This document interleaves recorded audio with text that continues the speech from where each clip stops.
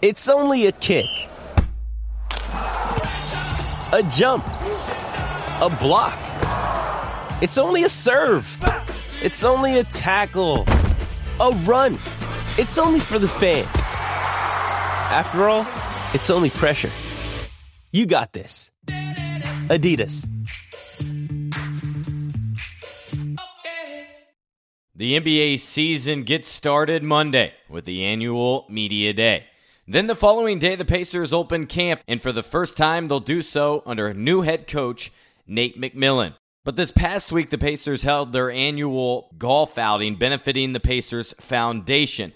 Before the guys teed it up, took to the course, and had a great time on a beautiful day. A few reporters, including myself, had a chance to talk with Pacers President of Basketball Operations, Larry Bird. Some of the things that were hit on were Jeff Teague, his health and what he anticipates from him in the early going. How about team chemistry? This team could have as many as 7 new players on the roster. He clarified what he wants as far as the offense goes and playing more up-tempo. Bird hit on Paul George, Miles Turner, and 2 of the latest pickups in Aaron Brooks and Kevin Seraphin.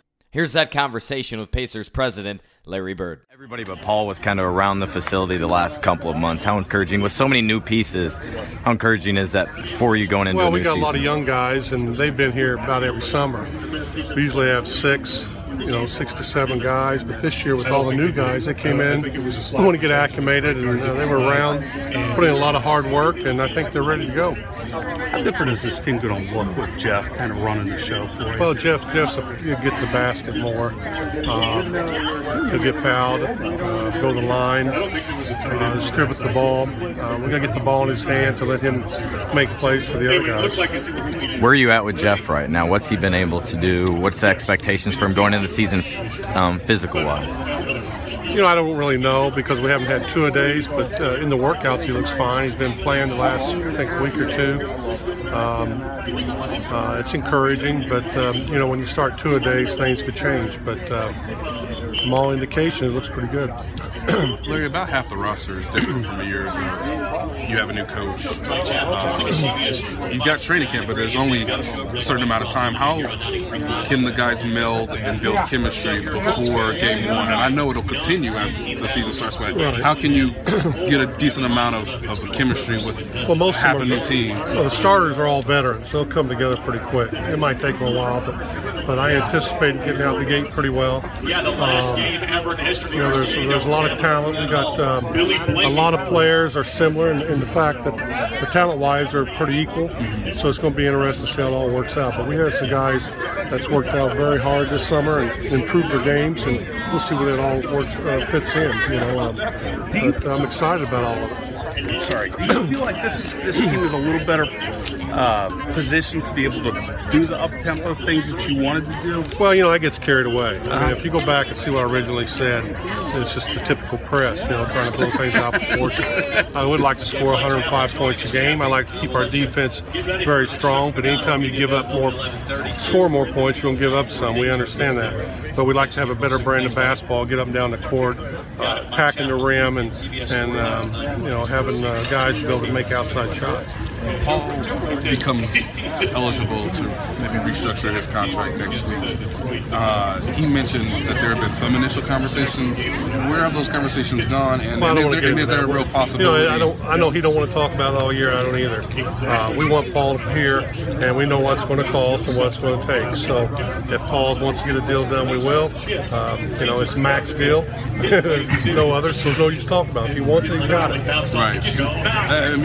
But there's been, has there been conversations about whether you could max him out starting next week, or whether or not to wait until he becomes an official free agent? Well, it's up to Paul.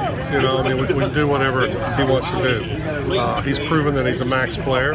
He's our best player, and if he wants a new contract, whatever he wants, we'll give it to him. What do you see Miles doing ahead of the season? By all accounts, he had a tremendous offseason. Miles is going to be spectacular this year. He's making a major leap. He's going to have some games where he's not as good as others, but overall, he's going to be a lot better player.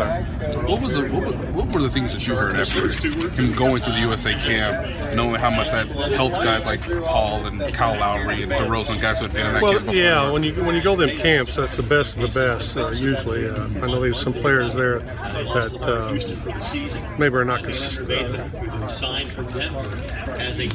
they're considered the best, but when you get all the great players together like that, you get better, you learn things, you see tendencies, how guys work, their demeanor for games.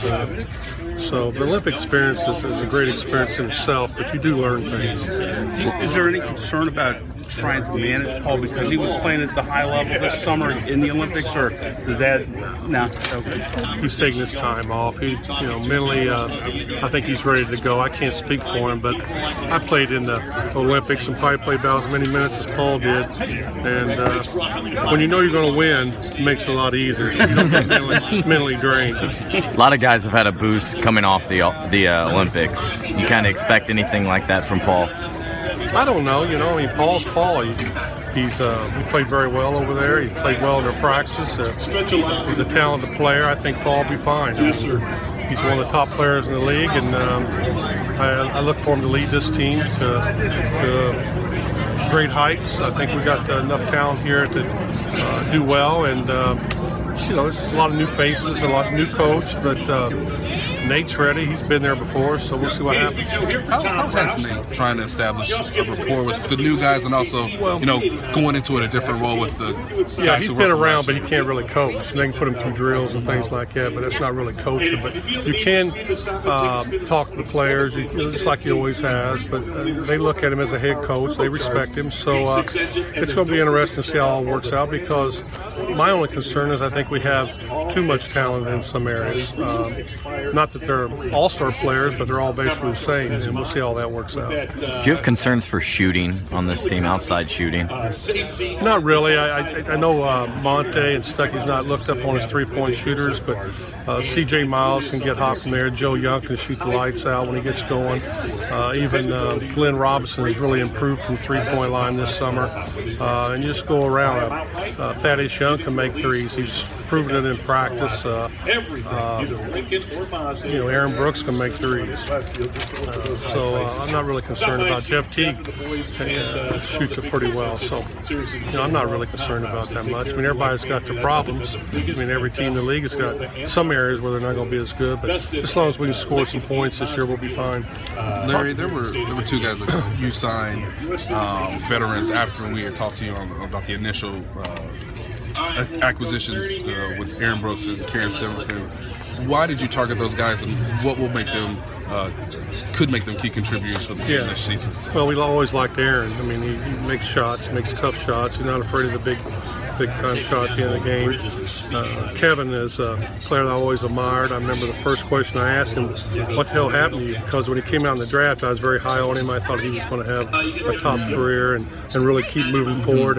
And came in, and we bring him in. They work out a little bit, but it's not a showcase or anything. We already know what they can do. But I just wanted to talk to him and see where his head was at and what he really wants to do. And he wants to be here. He's a talented kid. He can get some things done for us, and I told him there's probably going to be playing time. He's got to go get it. He seemed. What did he tell you? I guess that gave you. Enough. Well, I don't want to get into all that, but my concern was what happened. I know he's got a lot of talent. He's just 26 years old. He still has time, and I like him. I think he can help us.